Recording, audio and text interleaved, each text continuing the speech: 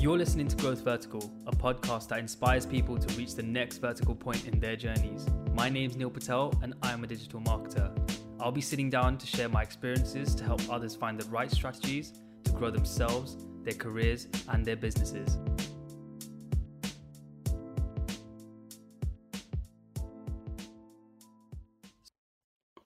Welcome back to another episode of Growth Vertical, everyone. Today, I'm joined by Rohan Chaubey again as a special guest. Some of you remember that we had Rohan actually in the past where we talked about growth hacking startups. So if you guys haven't seen or listened to that episode yet, feel free to go and lead towards the description to go and find that. And then maybe you can come back in and check in.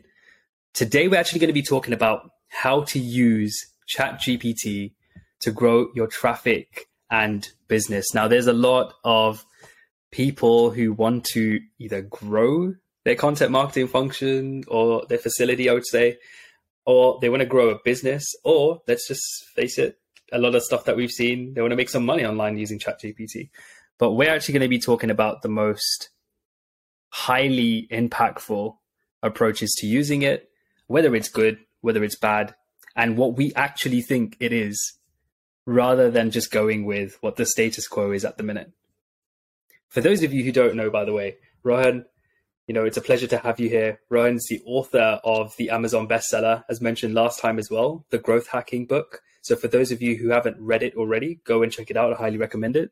It's pretty cool because it actually showcases, there are some actual actionable tips in there still, even till this day.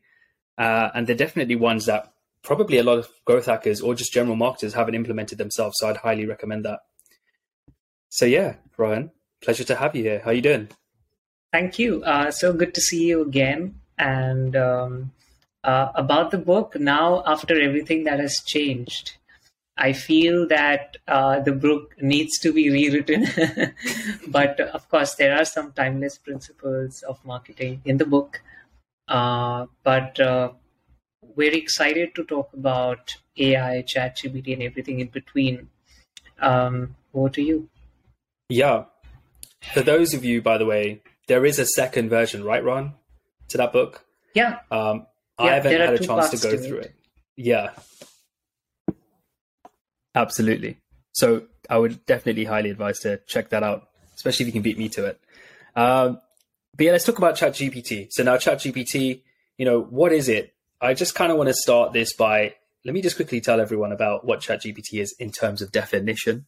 So according to ZDNet, ChatGPT is a natural language processing tool driven by AI technology that allows you to have human-like conversations and much more with a chatbot.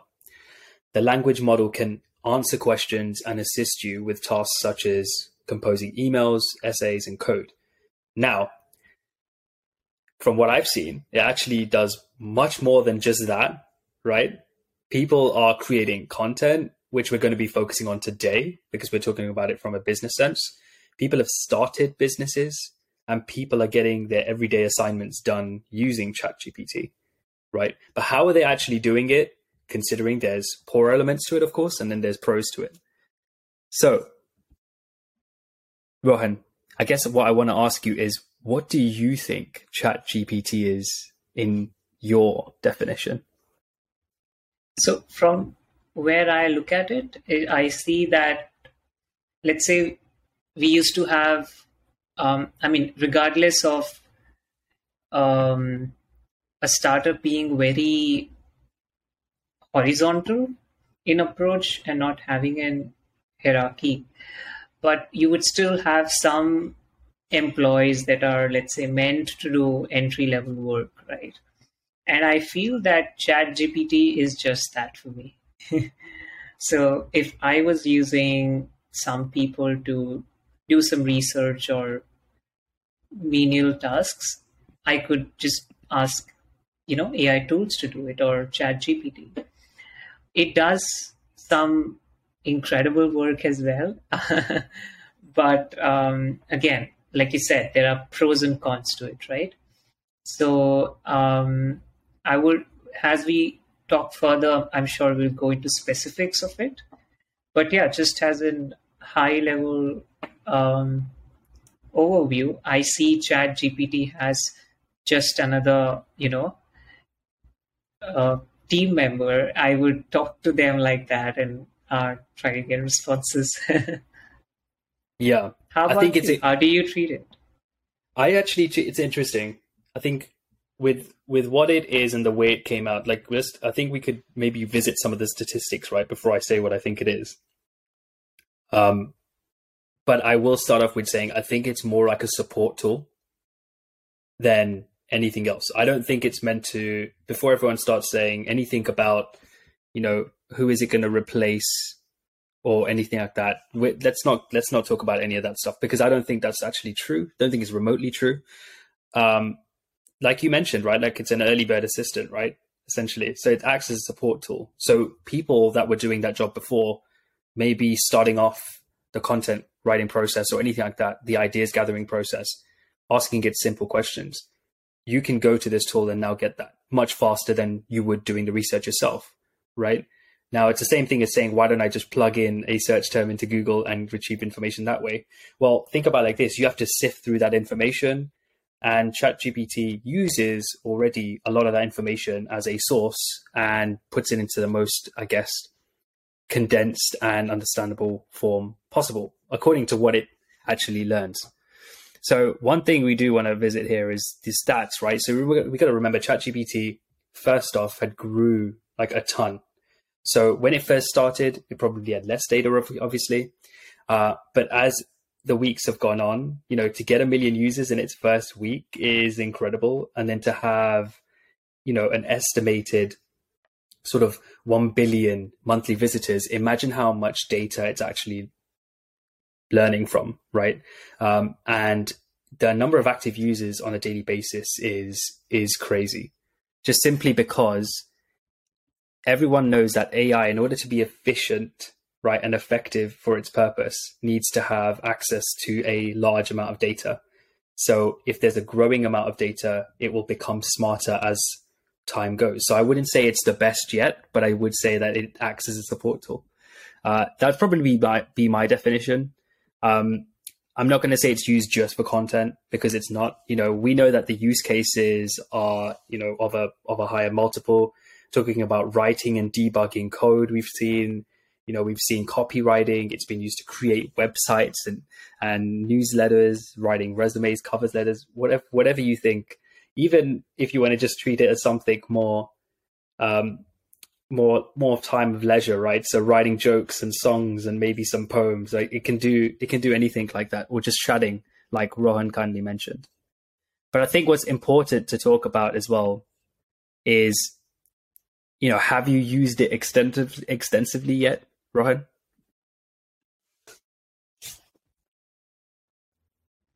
I have been trying different things with it and trying to apply across different marketing functions just to see what I can do with, let's say, content creation, content distribution, SEO or social media, in communities, in outbound ways, messaging and all of that, writing different copies, etc.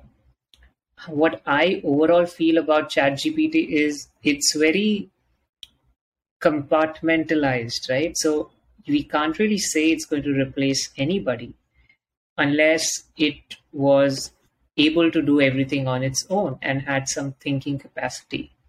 So let's say if ChatGPT is able to write emails, does not mean that the writers or content marketers would get replaced as a whole, because it's not that if you had to think from Google's standpoint, their recommendation to follow EEAT, right? It does require your expertise and experience to put into the content, and ChatGPT does not have that. So, and we can go on and talk about different things that ChatGPT has ability to do, and everything requires someone, right, to put the pieces together, to put the compartmentalized pieces together. And I feel the job of the growth marketers have become more important than ever, because let's say if someone was searching for ideas to grow their startup, right? They can do as much research as they want, but ChatGPT is only going to, you know, give them output just like what you would find on Google.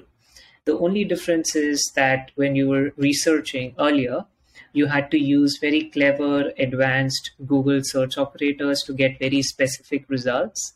Now, those specific results can be written in natural language like the one that we're speaking right now and get the same results. So if you were a really good researcher back then, you did really well.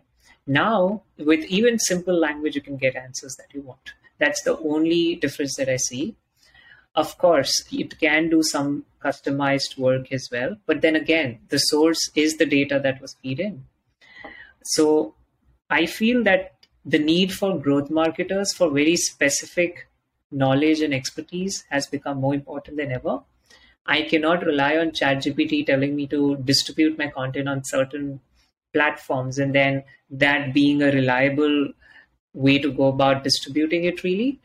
I feel that digital platforms anyways were accessible to everyone, right? It's the same digital platforms that every industry, every marketer or every product would use. The Right. differentiator really was like how you go on to do it, right? Like your SOPs might differ from mine and our results would be, a result of what we feed in terms of the steps, right? So I think channels would remain the same. The way of doing stuff differs, and that's what ChatGPT cannot Rohan, you say, there? and that's the actual I think we differentiator. plus. So that specific knowledge can only come from growth marketers, and I feel that this is something. I mean, at least I can't. I'm not, let's say, a designer or a writer or someone with specific role. So, but for growth marketers, I feel that the demand will just grow from here. Yeah, I think it's incredible that you mentioned about compartmentalizing such a technology. That's where I think that's where my definition lies, in that it's more like a smart assistant to increase a marketer's or a professional's productivity, essentially. So you use it within your workflows to speed things up, right? So things we had to go back and forth with, we no longer need to do that. We can retrieve it Yeah. at a click of a button. Um, It Yeah. makes me laugh because if I have to say it in one sentence, ChatGPT can make us feel like a superhuman trying to do things really fast. Absolutely. Yeah, and I think that's what people are pushed to do now. We're going through this sort of economic downturn where, there's a lot of people who are sort of thinking about, how do I get more work done so I can showcase that, I'm doing better, or how can I get results sooner? It is what it is, right? But that's why we need to stress as well. And I would love to stress that it's a big thing having ChatGPT available to us, but it's not perfect, one, and it's only as good as the prompt provided. So the information that we provide within the tool, or what we search within the tool, and also what we use it for, right? So I think that's one myth that that's one of the myths we need to debunk, right? And we know that ChatGPT itself isn't a superhuman, but like Rohan said, it makes us feel like a superhuman. I think that's the perfect way of putting it. And it's AI, not even perfect, right? So when they Yeah. launched their paid plans, Mm, globally, people did not had access to, recently the history. It went down. I've also seen it working for free users and not working for paid users. And then today I came across this, tweet from the CEO. He says, and I quote, we had a significant issue in ChatGPT due to a bug in an open source library for which a fix has now been released and we have just finished validating. A small percentage of our users were able to see the titles of other users' conversations history. We feel awful about this. So you see that it's not perfect, and forget about your accounts. It's like not even reliable at the moment. Like you plan to do something in maybe a scheduled time, and ChatGPT is down even after you're paying user. So At least for the moment, I don't think anybody is replaceable. And even if it becomes perfect by the time, right? Like as we see more competition from Google and other players, um, eventually I feel it's just going to get different use cases done. For example, we don't need to now remember all the Google Sheet formulas that we used to remember. We can just ask ChatGPT to do it, right? So it would just continue to be an assistant, and menial things like these formulas we don't need to really remember. However, it would be a nice backup though. Yeah, absolutely. And I think this is a great turning point actually in the conversation, because we did say that we're going to talk about how to use this in business and to grow a content marketing function as well, right? How we can use it to support that sort of strategy. And then Rohan alluded to the point about using it with marketing and sales for certain shortcuts and, for example, formulas or reporting or anything like that. But I think what we can do is let's talk about the cons before we go into the pros, and then how we would use it. Because the cons, just like Ron mentioned, it having downtime, it basically just had a sick day, right? That's exactly, if we want to compare it to a human, there you go. Lots of people it just had a sick day. And there are limitations, right? Like the number of words that we can type per minute, right? There is a limit once we, let's say, max out, right? Until humanly possible of how fast we can type. And the same goes for something like ChatGPT, right? So I think one thing we need to learn about is that, because we're talking about content marketing as well, I think, Rohan, we can shift the conversation to that content marketing strategies and using it as part of marketing and sales to grow a business.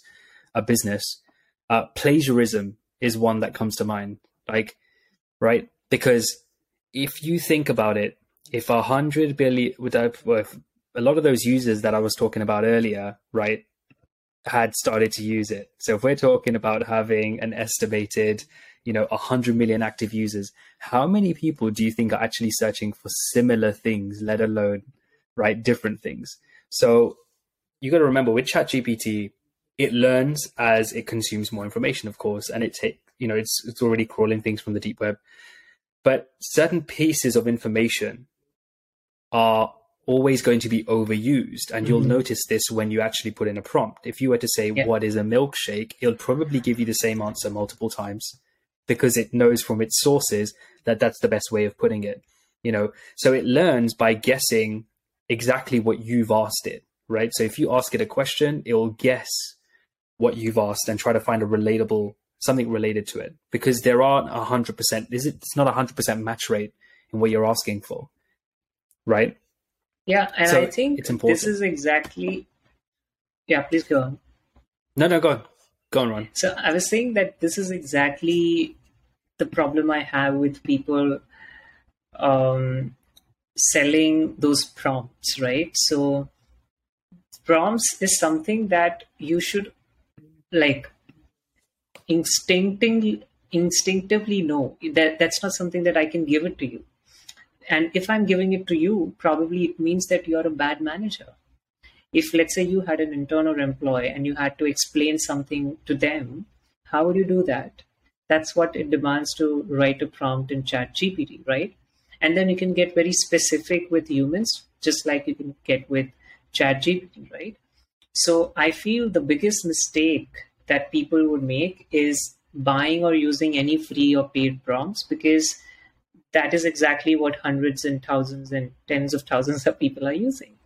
Just use your own, way of speaking to the bot, and it would generate unique results. For example, I had a strong opinion about PPP pricing in SaaS, purchasing power parity pricing in SaaS, and I already prompted to the ChatGPT that I'm on the side where every SaaS has to have a PPP pricing.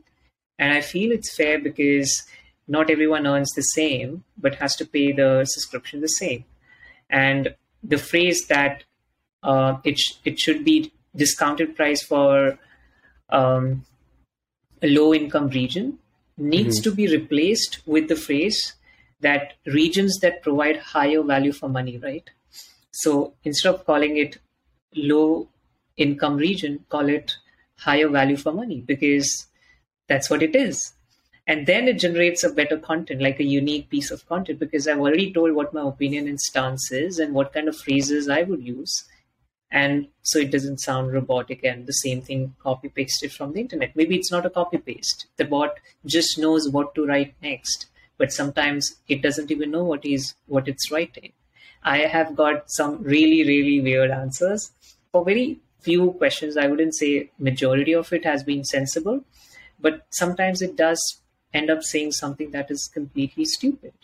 So, I feel that people need to realize that they are the managers and treat ChatGPT as one of your subordinates. Yeah, it's like every start of a campaign, every planning session you go through, you build a requirements document of what you want to do. So what situation you're in, what strategy you're running with, target audience, what messaging you want to use with that target audience, and what tactics you're going to use to actually push that in front of them or pull them in, right? And you got to remember that ChatGPT, just think about, if we go back to first principles, right? Like where it sits, how is it executed? How are you even going into this area and logging in and just typing in your prompts, right? You got to remember, it's on the internet. It's going to use the internet and it's going to paraphrase almost every time. So you can use things like tools like Quillbot and to re-paraphrase things, fine, but it won't sound too original. It will just sound almost as original as what it tried to give the previous person or what it's going to give the next person. Yeah, exactly. And so it's a test of our managerial and coaching skills. So the ability to, if you think you're managing a person, you got to treat it the same way, right? If I was to help the person, you have to set the other person up for success. So you have to set up ChatGPT for success. And it all comes down to what the requirements you put in, right? So the more detailed and unique the requirements, the more it will try and understand. Obviously, if it's never received that sort of prompt before, it'll try and guess what you're saying. But again, that's another limitation, right? Because there may not be a lot of data behind that. But that's up to you as the person to fill in the gaps. Which kind of brings me to another con is it's clearly, from my tests as well, it's not capable of developing unique insight most of the time. And it doesn't help SaaS startups set themselves apart from the competing traffic. Because as a SaaS startup, any software startup, let's say you have 3 competing softwares in the same vertical, that almost boast the same features, but there's one different unique USP. What if your unique USP is what sets you apart, which is what it's supposed to do? It's pretty self-explanatory and I guess blatant. But how do you expect ChatGPT to separate all 3 of you, right? It's probably going to pull the sentence from your website, fine, right? Maybe it might do that. But as a business leader or as a marketer, how are you going to set yourself apart? Maybe you know something that a lot of the other platforms don't know. Maybe you don't share anything publicly. So it's really important that you use almost, and we're going to go into this, is how to use it specifically from start to finish, but you use it for certain aspects of your process and you manage it exactly how you would want the person to execute on that task. Exactly how Rohan said. And some people, just like they cannot search well on Google, right? So people who used to write complete sentences instead of keyword focused searches on Google would also be the ones that there might be people who ask very weird questions, like too generic for even chatbot to give specific answers. So this skill of asking question, which they call prompt engineering, is something that also needs to be learned, just like how we learn to Google search effectively. But that being said, like similar to what you were saying, right? So I actually tried ChatGPT for writing reviews for certain products and making comparison, etc.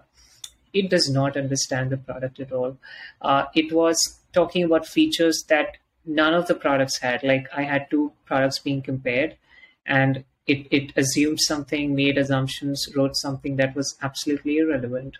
So it might only be able to write for very common products where it has been spoken about, let's say, 100,000 times, right? Like Zapier and SEMrush and Ahrefs and those kind of tools.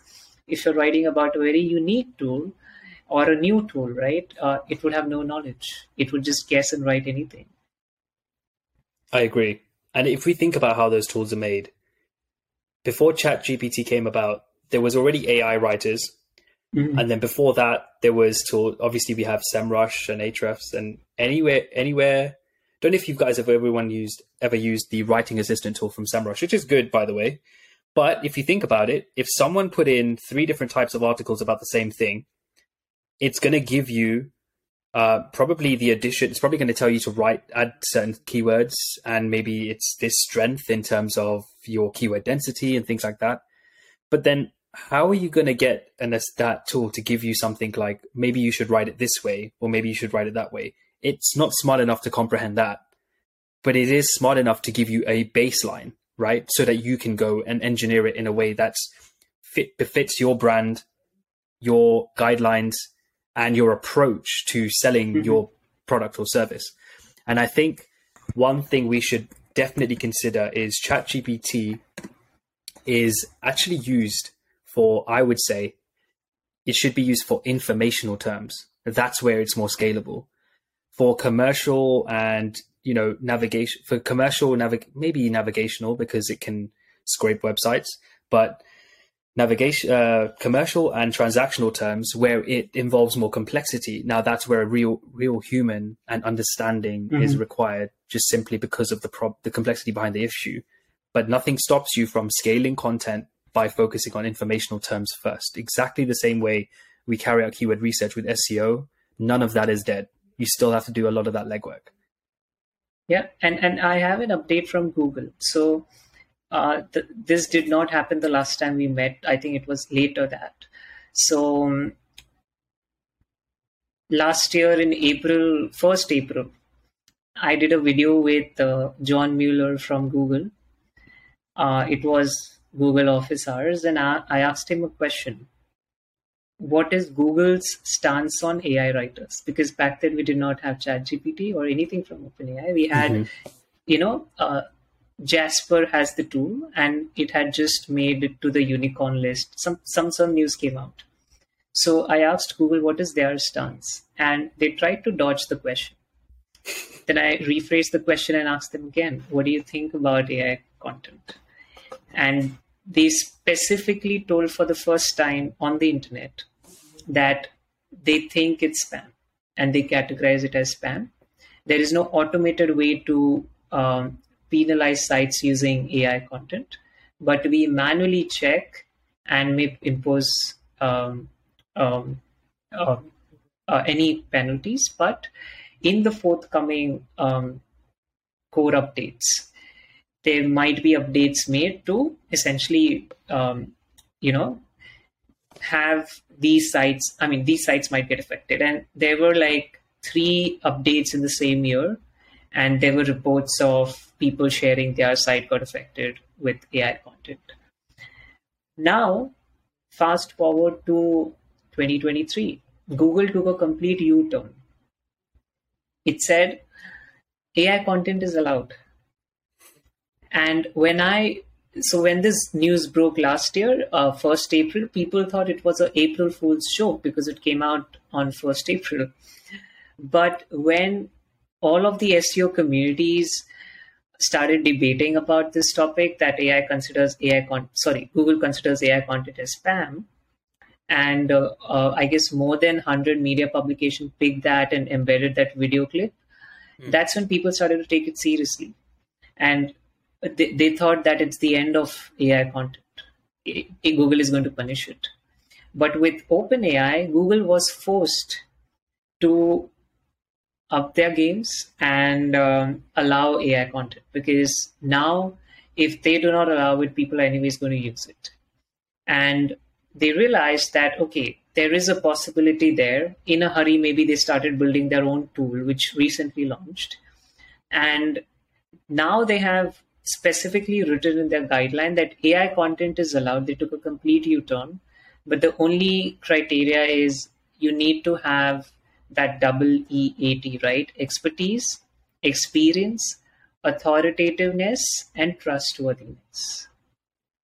So that's an update from the Google's end that AI content is allowed as long as you're updating it for these, characteristics or whatever you call it. Yeah, I think it's definitely a good note because recently we know that with, for example, the approach like Google Ads, right, now considers match types in terms of their intent. So it's not based on just keyword match types anymore, right?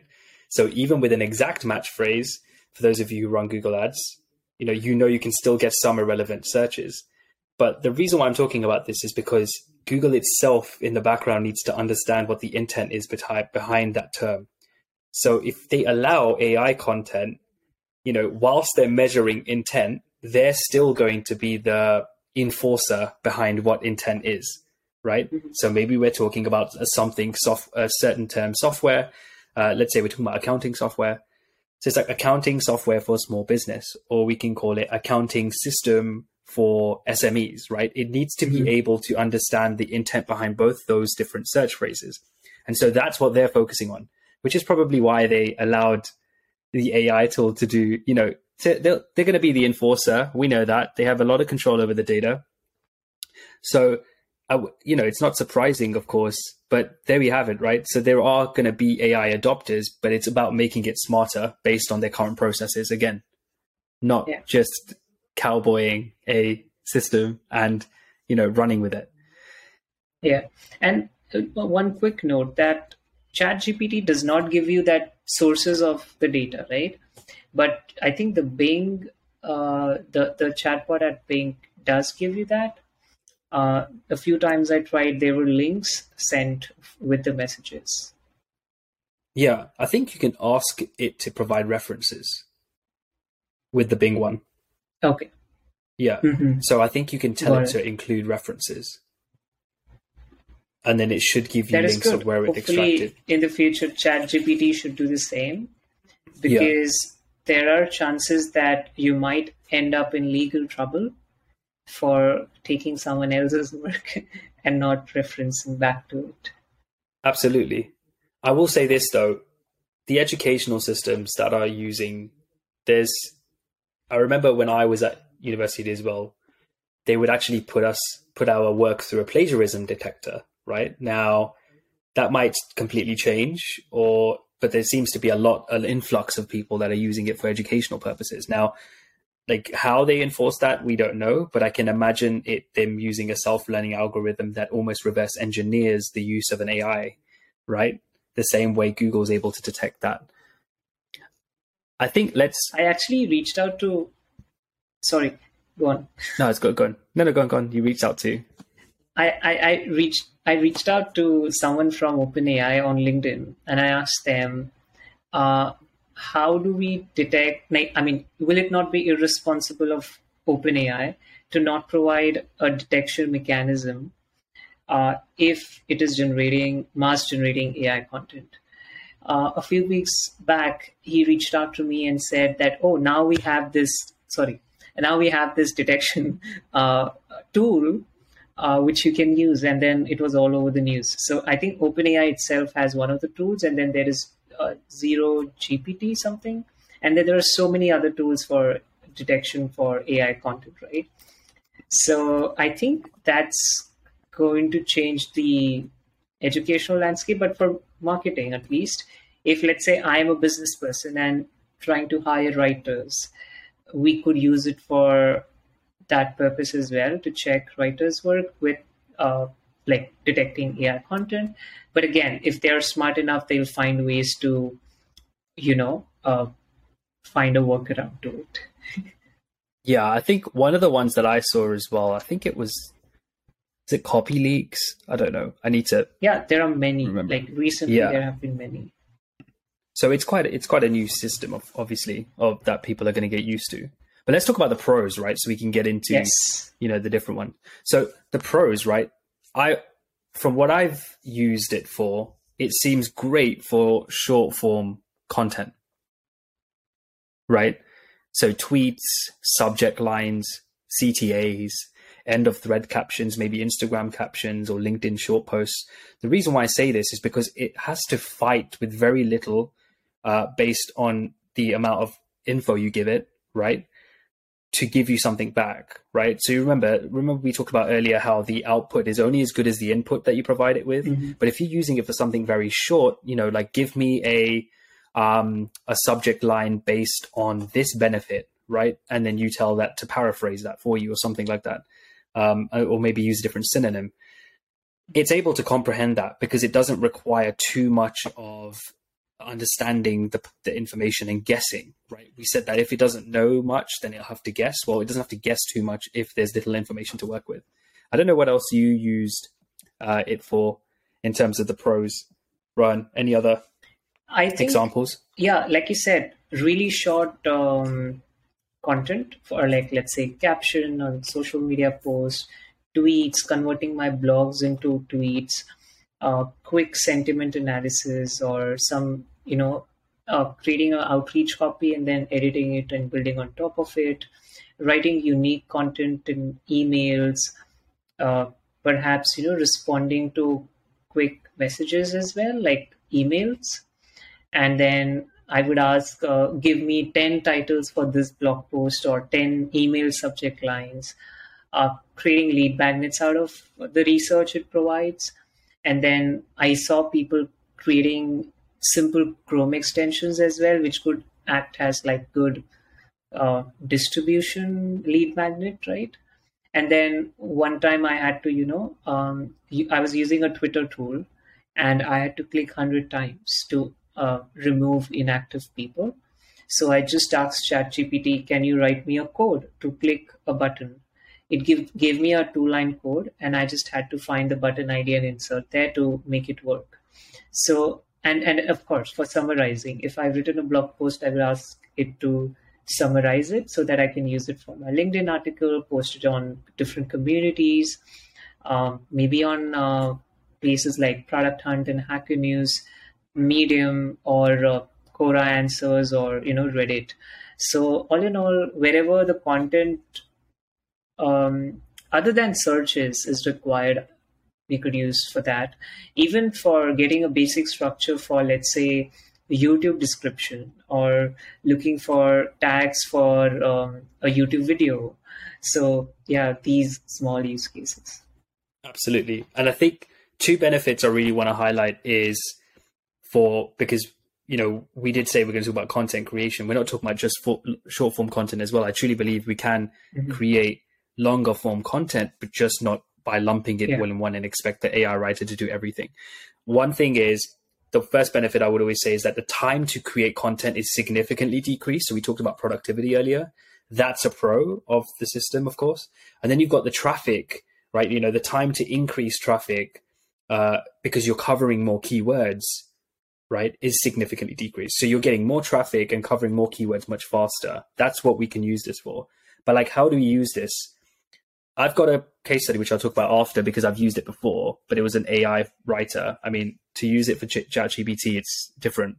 But there's a bunch of tools that you can use out there. I'm sure, Rohan, you probably come across some of these, like Writesonic and Niches, Quillbot, obviously ChatGPT. You got Writer, Jasper AI, Writerly, and there's loads more, right? The list goes on and on. So I think in terms of using it as a startup, Rohan, if you were talking about managing the writer earlier, right? Managing ChatGPT. So as for startup advice on content marketing, growing their audience, how can they use ChatGPT to do so aside from the short form content, right? That we just talked about. Those are obvious use cases that we can use ChatGPT for.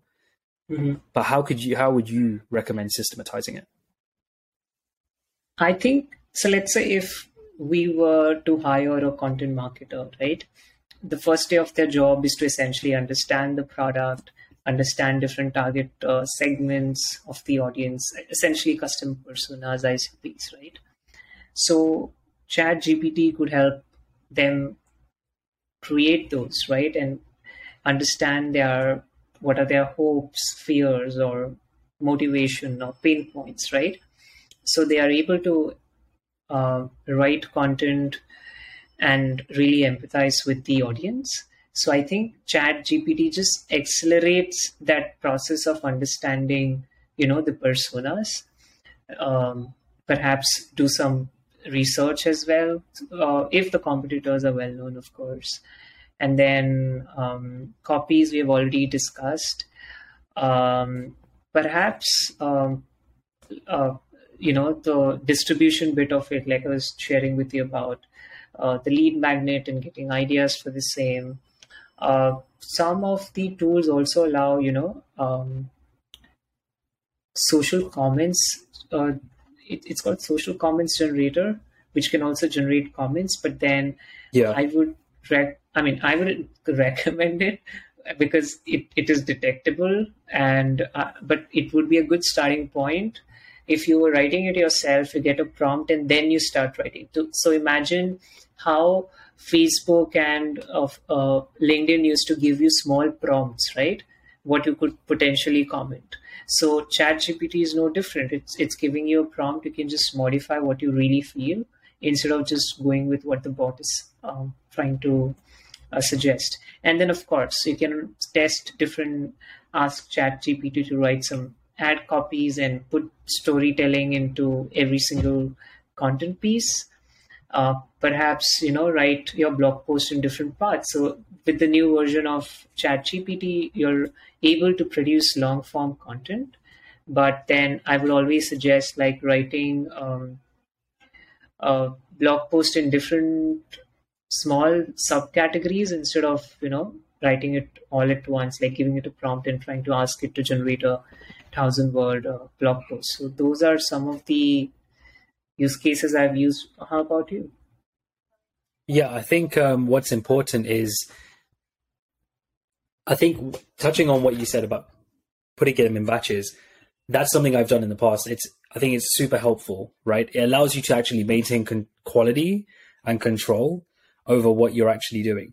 So what I would suggest in terms of workflow, right, for any startup out there, we know that in order to compete against the giants, you think, oh, well, this significant enterprise has been doing it in a legacy way with their software. Maybe it's an on-prem solution. Maybe you're the new SaaS solution on the block, and you have a significantly small turnaround time. It's almost like a turnkey solution, very quick and easy to get set up.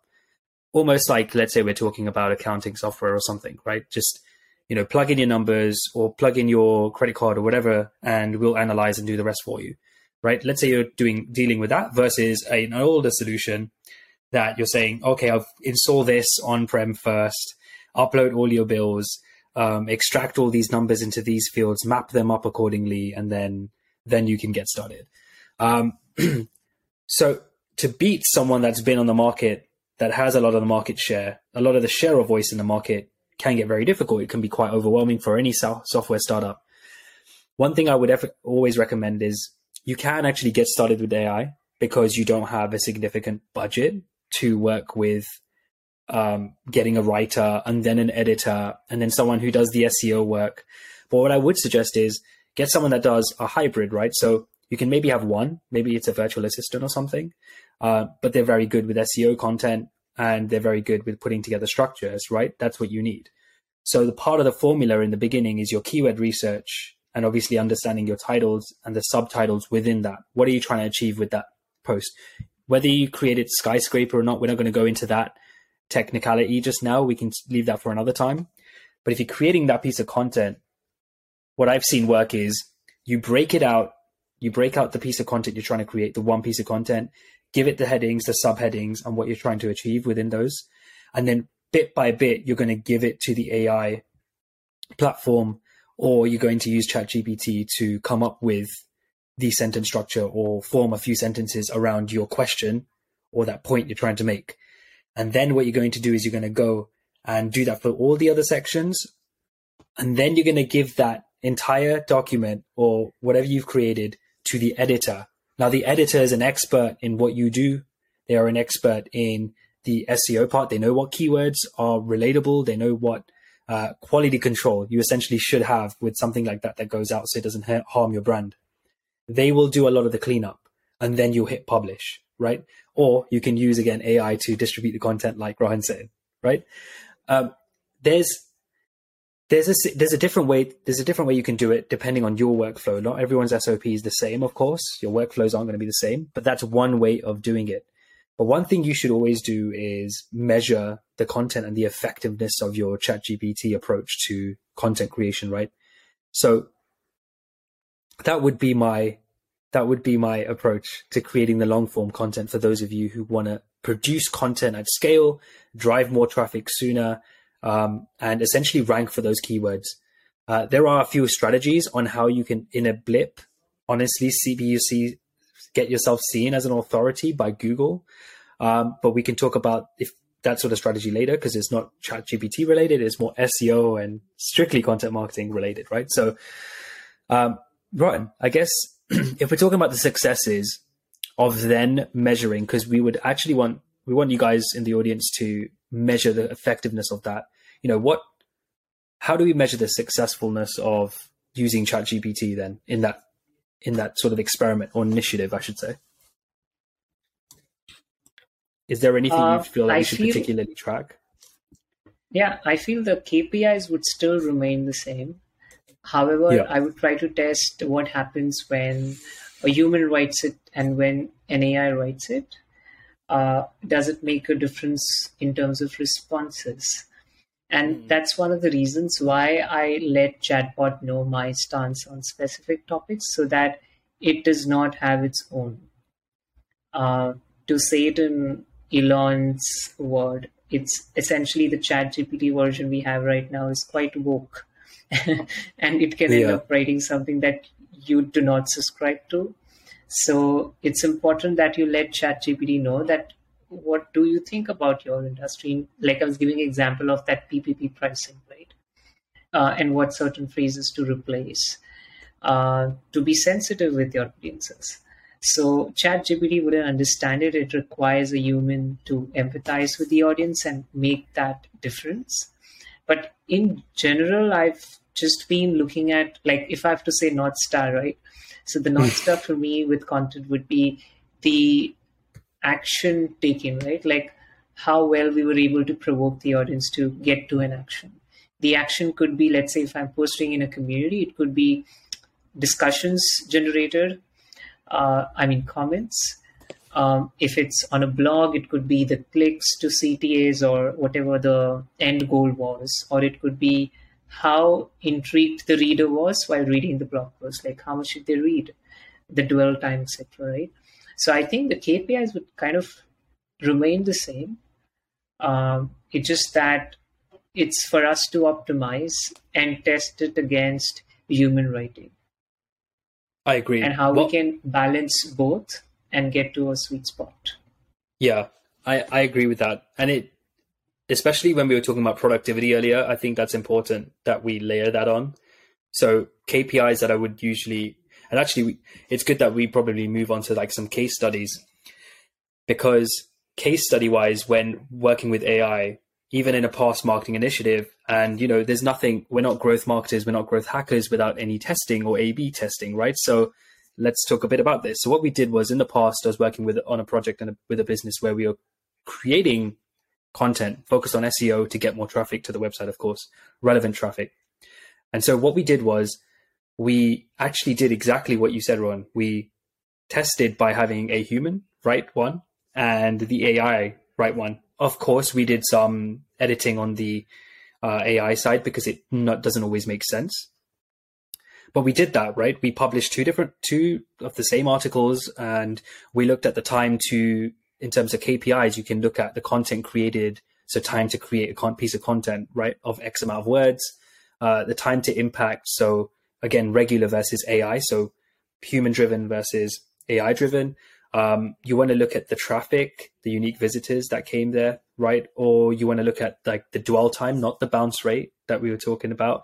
Everyone bounces. It's only important, right, that we understand what bounce rate actually is. But it's session duration and the conversion rate, like Rohan mentioned. So time to take an action, right? How impactful was that across the post?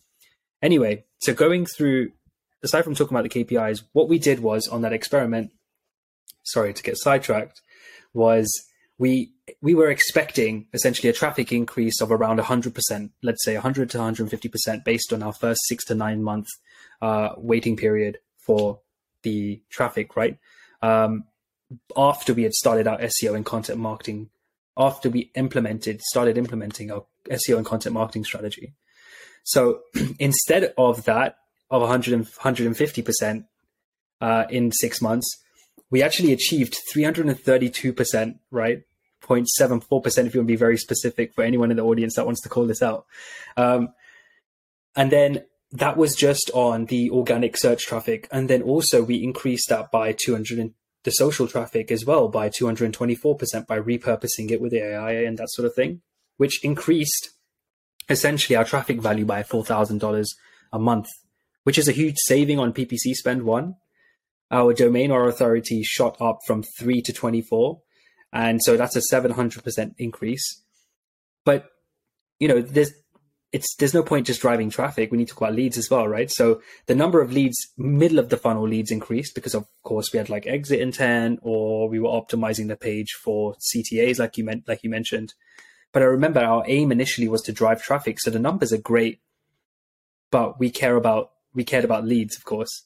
So you can see that, the stark difference was when we used AI, but with an editor, we found that it was actually much faster to get from concept to publish, much sooner, especially when we were focusing on informational terms. It's important to note that. And that's why I mentioned middle of the funnel leads, because you drive top of the funnel content, top of the funnel traffic, and you get them to engage in a way that increases their session duration so that you can try and get them to convert middle of the funnel and then stay top of mind until you get them to bottom of the funnel, right? So most aware, right? In part of the journey that we talk about.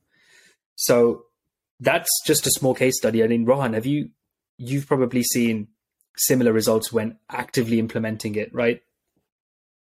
With some of your initiatives. Exactly. So since you've already given an example of case studies with numbers, I'll just give generic examples of how effective it has been across different use cases, right? So one is, of course, the blog post we have covered. The second, I was sharing with you about the community, right? So I run a lot of communities, and as a community manager, I need to generate a lot of conversations.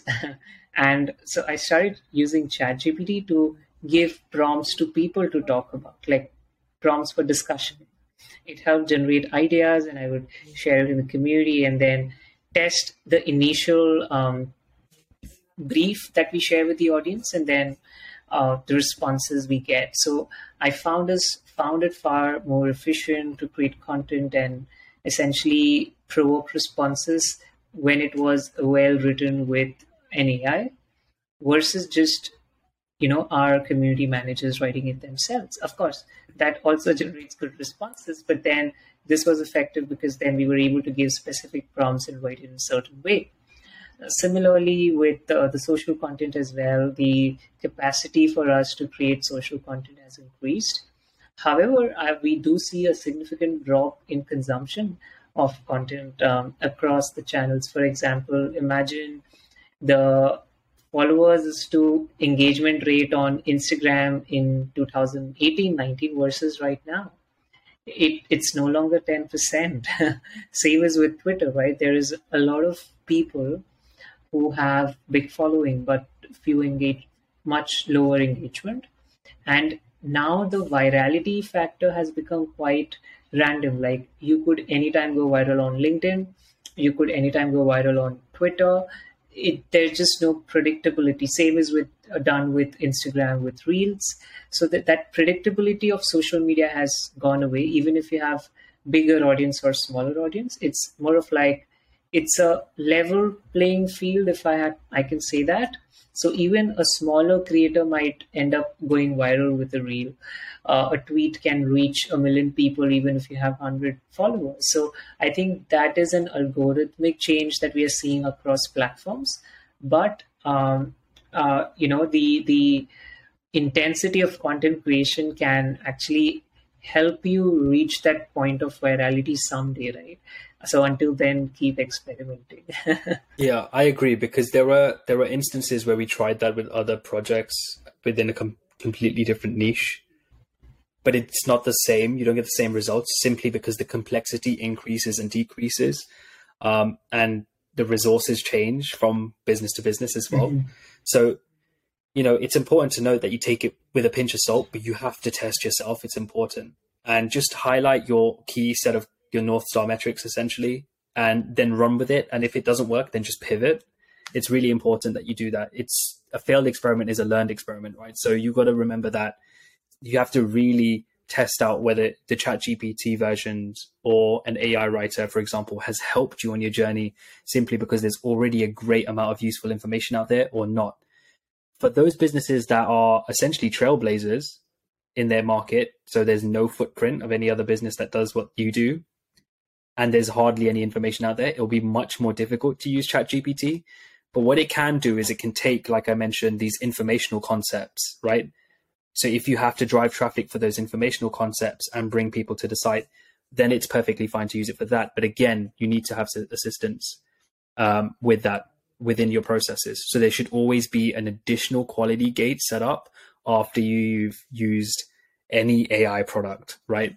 For writing and that sort of thing, something that becomes very complex in nature and requires a difference in tonality, etc., especially when it comes to different languages.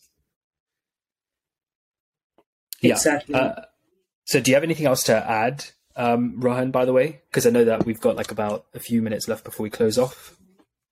No, I think we've covered most of the angles that we had to with ChatGPT. Yeah, awesome. Well, there we have it, everyone. We know that ChatGPT can be quite powerful, but we want to stress, as we did in multiple occasions on this chat with Rohan as well, that it's not a silver bullet for content marketing. It's not a silver bullet for all life purposes, creating your CV, whatever you want to use it for. Most importantly, for businesses, content marketing, don't just simply get something from ChatGPT and publish. It's not, you have got to really look at it and set up a quality gate.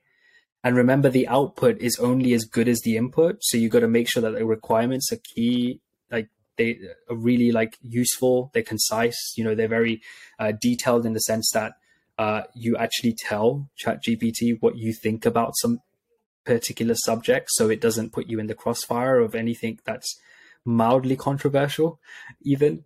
So yeah, it's only, the output's only as good as its input. So you'll need another quality gate and ensure you're producing high quality content. It's doable, but we know that you've got to be careful. So yeah, Rohan, thanks for being here today. Honestly, it's been again amazing speaking to you. Very amazing, very insightful as always. And I think that definitely today, with everything that's going on with ChatGPT, there's been some actionable insights here for people to take away almost and sort of run with and test a few things out themselves. But Ryan, if you've talked about a lot, you share your own growth marketing content, you talk about a lot of experiences and initiatives you're working on. If people want to follow you and reach out to you, connect with you, how can they do that? So I run a community on Reddit called r/growth hacking. They can join in, and yeah, I think they can just Google and it would show all my social icons. Sounds good. I'll put it in the description as well for everyone to see and reach out to, so they can follow that. Thank you. This was a great chat. Thank you for having me. Sorry, were you saying something? No. It's just going to say it's a pleasure. Honestly, it's always good to have you here. Your insight's always welcome, and it's always really interesting to hear what you've worked on and some of the experiments you've run. So let's keep this up, everyone. It's quite nice having Rohan here. Maybe we can have you again to talk about some experiments. But yeah, till next time, everyone. We'll see you in the next episode. See ya. Thank you.